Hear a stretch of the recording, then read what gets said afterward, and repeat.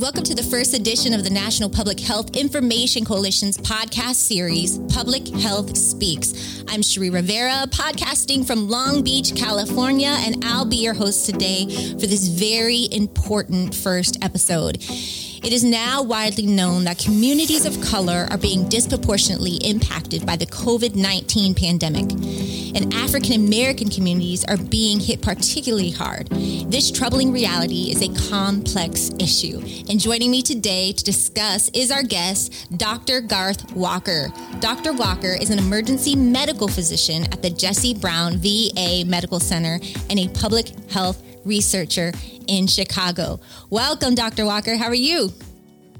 I'm doing well. Thanks for having me. So I wanted to start off, first of all, by saying thank you so much for being with us today. And I read a quote of yours that I loved, and I want you to unpack it for us a bit, but I'm going to read it first. You said, "My hope is to get Chicago to a place where we can improve economic and healthcare disparities seen in our communities by conveying the empathy needed from stakeholders to drive action for their neighbors, and also where children on the south and west side of Chicago have equitable opportunities to achieve." Wow, that is a statement. Tell us more about your work in this area. Sure. So I'm an emergency physician by training, and what I do clinically is pretty, for the most part, straightforward. I see patients, I treat them, I diagnose them. But one of the biggest challenges is understanding patients' lived experiences, and that plays a huge role in healthcare outcomes. And as a public health researcher, and I also have a TED platform that focuses on social determinants of health. One of the biggest challenges and one of the things that we try to get people to understand is how do we get people to care about their neighbor? So when I think about healthcare disparities research, it's not new research. It's research that has been put forth for decades and decades. When I think about lung cancer, when I think about heart attacks, the amount of improvement we've made with that research has resulted in increased life expectancy, great innovation. But when it comes to healthcare disparities and addressing issues that fall along racial and economic lines, we just haven't seen that type of improvement. And part of the crux of that is we need social and economic policy to be very intentional. And what that requires is a lot of intentionality as well as a lot of empathy. And that was essentially what I was trying to get at with that quote. I love it.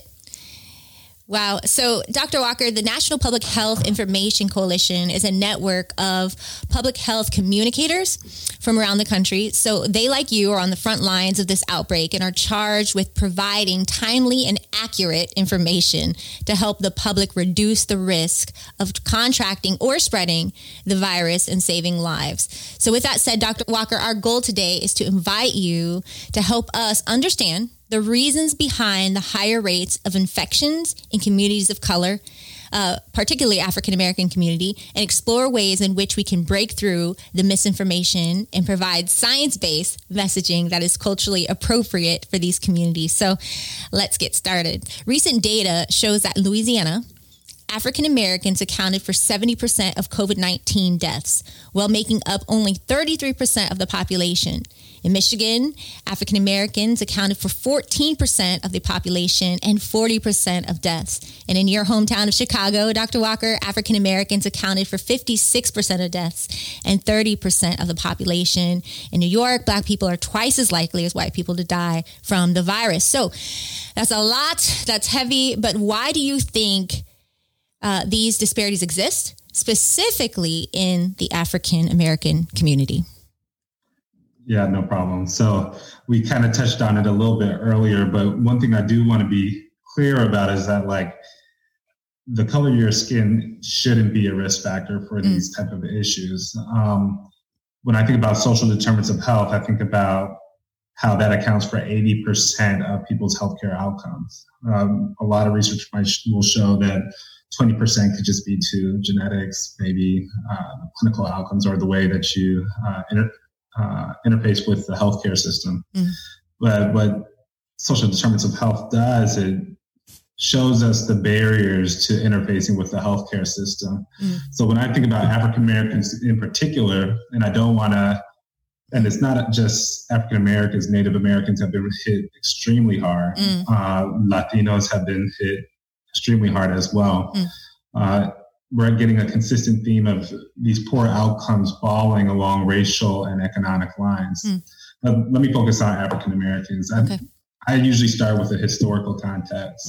So at baseline, what would be a driver of disparities? I tend to focus on thinking about just cultural barriers, Tuskegee, inappropriate research on Black and brown bodies, Henrietta Lacks, inappropriate research on Black and brown bodies, and not necessarily being able to reap the rewards of the findings. Stem cell transplants have huge disparities in terms of who gets them. So if I see a patient and maybe a grandmother who may not want to take the medication that we prescribe or may not want to come into the hospital, from that perspective, it's understandable. And then you think about Chicago, which has had similar practices to other urban areas in terms of structural racism, redlining, systemic racial practices to inhibit Black people from pursuing homes. And as we all know, one of the most effective ways to gain wealth is by owning a home. So in the Gold Coast and the South and West Side, the life expectancy can be as much as 20 to 30 years. And it matches the wealth distribution as well. And it matches the racial distribution as well. So when I put all those things together, it kind of paints the perfect storm for things such as the pandemic to affect one community much more than the other. Why do you think the mistrust of healthcare systems persists? It's been a long time since the Tuskegee experiment. So why are we still seeing mistrust, misinformation in the African American community? What do you think? I think when I think about that, I think that can explain like why there is probably inherent disparity with medication adherence, following up outpatient adherence. To the degree of how much and how prevalent it is now, I'm honestly unsure. I would have to look at what the exact data shows, but the history is recent enough for it to impact a family or to impact a household. And a lot of times in our communities, matriarchs are the huge healthcare decision makers. They're the ones that are keeping their husbands healthy. They're the ones deciding who gets vaccines and things of that nature. But I think any community that has a storied history with unethical research done that was unsafe is right to be apprehensive or second guess a recommendation for those communities. So what it really takes is just action and showing through your actions a commitment to breaking down those barriers. Yeah, so NIFIC serves and supports healthcare communicators. And so one of the things that was a huge obstacle at the beginning of this outbreak was that there was this myth going around in many African American communities that African Americans were immune to the virus. Did you hear this? So I've been engaging with our community leaders via CRED. And one of the things that I definitely heard about was this myth, as well as several other myths as well. I'm not sure where the myth was born, but it's one of them. I think it invites the urgency of why we need to get out there and why we need to engage our community members to address public health issues. The beauty of public health is that, like, when things like this happen, there tends to be simple things that you can do to save lives. But what can make it challenging is when people have different types of social and cultural issues or economic issues that can help reduce the efficacy of those recommendations. So, I think all of us want to feel like we have control of our lives, or at least the ability to protect ourselves and our loved ones. So do you think there's a danger in allowing there's this narrative that African Americans are almost predestined to be at a much greater risk for COVID-19 because of underlying conditions such as high blood pressure and diabetes? Oh, I think that's extreme. I think for anybody, having hypertension, diabetes puts you more at risk to having poor outcomes. But I also think that it's a lazy excuse to explain why African Americans or immigrants or certain communities are more at risk than others, because it's more complex than that. Mm-hmm. And what it does, it kind of absolves responsibility of the privilege to address some of these social and economic issues that should be targeted. So in my mind, if we want to, there's short-term and long-term things you can do. So short-term, right, is engaging the community, knocking down these myths, providing PPE, providing resources. But things that will hopefully mitigate this from ever happening again is advocating for equitable contracts to minorities, equitable job opportunities, job training opportunities to capital, education, things that drive healthcare disparities, particularly in a healthcare environment where your ability to get good care is your ability to work. So I think it can be a very dangerous narrative to just focus on comorbidities as the reason for why minorities are more at risk. Because to me, no, being Black is not at risk. If you look at Caribbean countries, African countries, you would see some form of genetic predisposition, because it's not like hypertension and diabetes doesn't occur there. But here, there's a little bit more, a couple layers to peel back on that. This is Public Health Speaks, and we are talking with Dr. Garth Walker, an emergency medical physician and public health researcher in the Chicago area, about the disproportionate impact of COVID-19 on communities of color. We will continue our discussion with Dr. Walker after this brief message. There are everyday actions to help prevent the spread of respiratory diseases. Wash your hands. Avoid close contact with people who are sick. Avoid touching your eyes, nose, and mouth. Stay home when you are sick. Cover your cough or sneeze. Clean and disinfect frequently touched objects with household cleaning spray. For more information, visit cdc.gov/COVID-19. This message brought to you by the National Association of Broadcasters and this station. All right, welcome back. Let's say you're going to develop a comprehensive communications plan to help educate and raise awareness, specifically in the African American community, on how they can protect themselves and their families from COVID-19. What are some of the key strategies you, Dr. Walker, would include?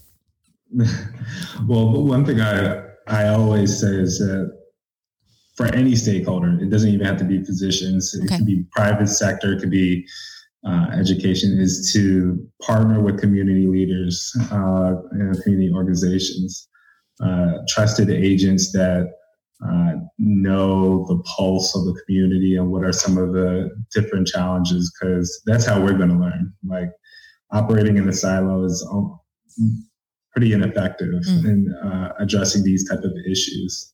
And so if I was to start a communications campaign, is targeting organizations that are doing that effectively. And oftentimes that means gaining trust initially and showing that they can trust you and that you have their best interests at hand. And that could be as simple as just helping out when they have any type of initiative that they have going forward and developing that relationship. From like a content, focusing on the evidence, the high yield evidence, and trying to decide which is clinical and then which it can be subject to differences in like social and cultural norms, and how to kind of intervene from that standpoint and work with community leaders to address that. and then also share stats. So one of the things that I usually open up with before working with a community organization is like, this is how it's affecting our community, and this is why we need to focus on it. Yeah. And usually if they trust you, or if they trust the organization that you're working with, they will trust that data and they will disperse it appropriately. And then communicating to leadership that may not have that exposure, or using your platform to tell people that may not be exposed on a regular basis what that is and what's going on, and advocating for vulnerable populations to get the resources that they need, that your maybe associated platform might be able to help with. And also explain how to thoughtfully do that. So that could be intentional testing in this case, addressing essential workers, which are highly represented, and making sure that they have protective gear.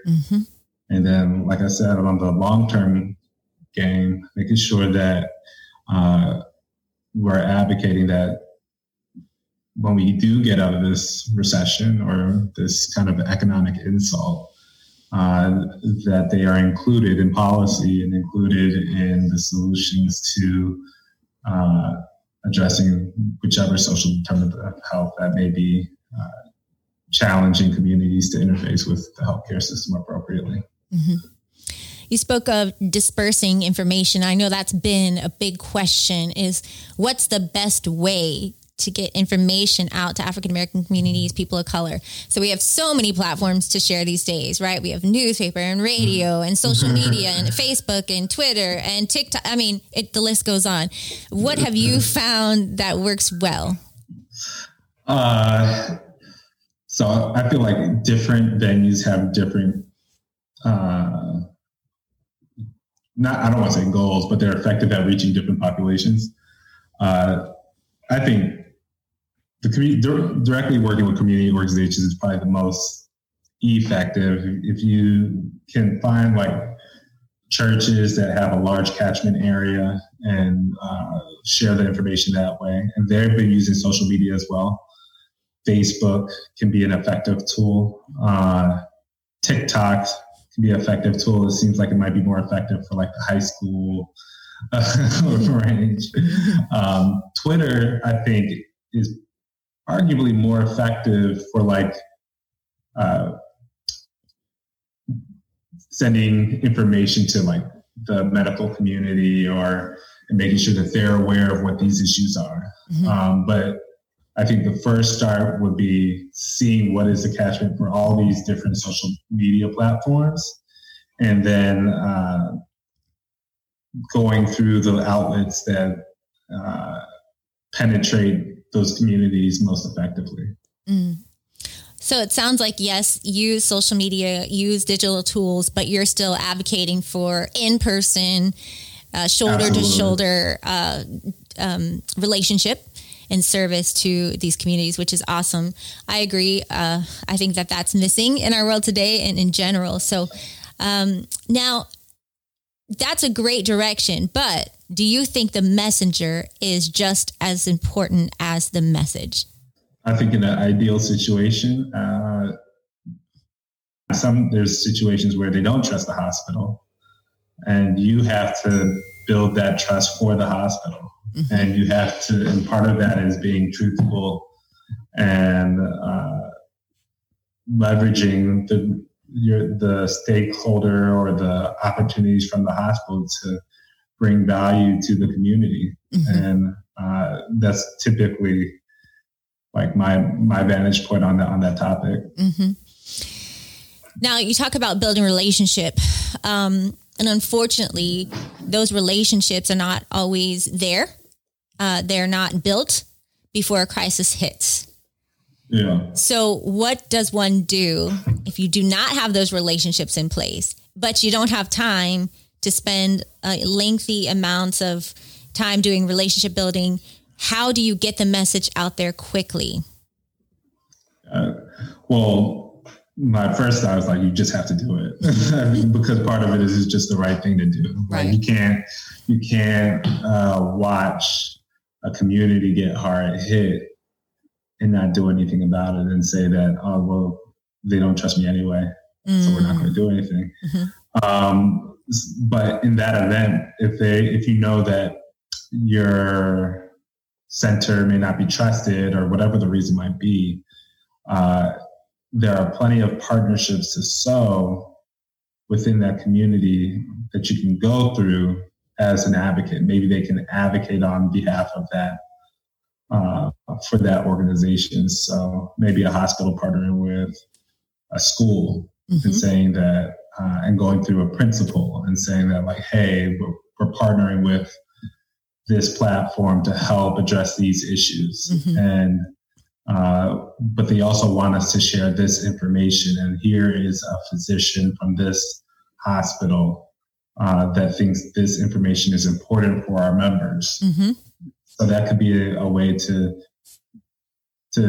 be creative and work swiftly.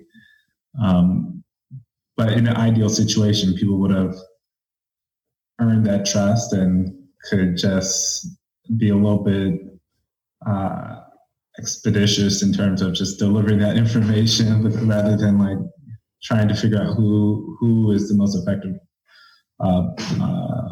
partnerships to help deliver that message. Yeah, it sounds like the relationship building needs to happen before. It needs to be an ongoing task so that we can get information out there quicker. So that's a great point. I'm going to ask you a final question, Dr. Walker. What is the most essential information message right now that is needed in the communities of color regarding COVID-19? The most essential message. What would you say? The most essential message, I mean, I would have to focus on science, to be honest. It would have to be protect yourself, wash hands,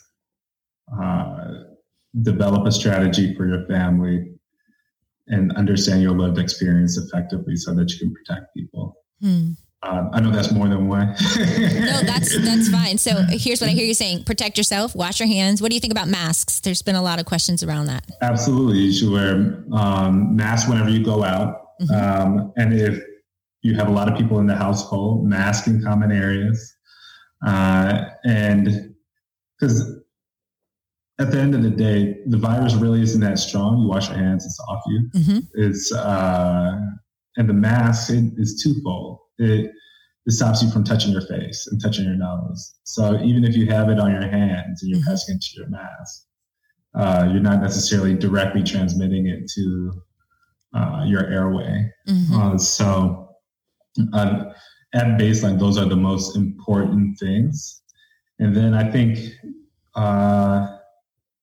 in the meantime, if you have bandwidth, check on your neighbor, check on people that you think might be vulnerable, and then advocate for some of the issues that could hopefully not put vulnerable communities, Black and Brown communities in this situation in the future.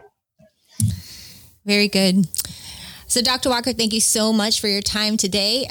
We really appreciated your insights. Is there a place, if people wanted to connect with you, that they could connect? Sure. My Twitter handle is Garth Walker MD. You'll be able to see pretty much everything about me. And yeah, that's pretty much the best way to get at me. Awesome. Thank you. So this concludes the episode of Public Health Speaks. I'd like to thank my guest, Dr. Garth Walker, for his insights on this very important conversation. For those of you who tuned in, thank you. And be sure to visit our website at nphic.org. That's nphic.org for more strategies and resources for better public health communications. This is Cherie Rivera signing off. Stay well, friends. Thanks, Cherie.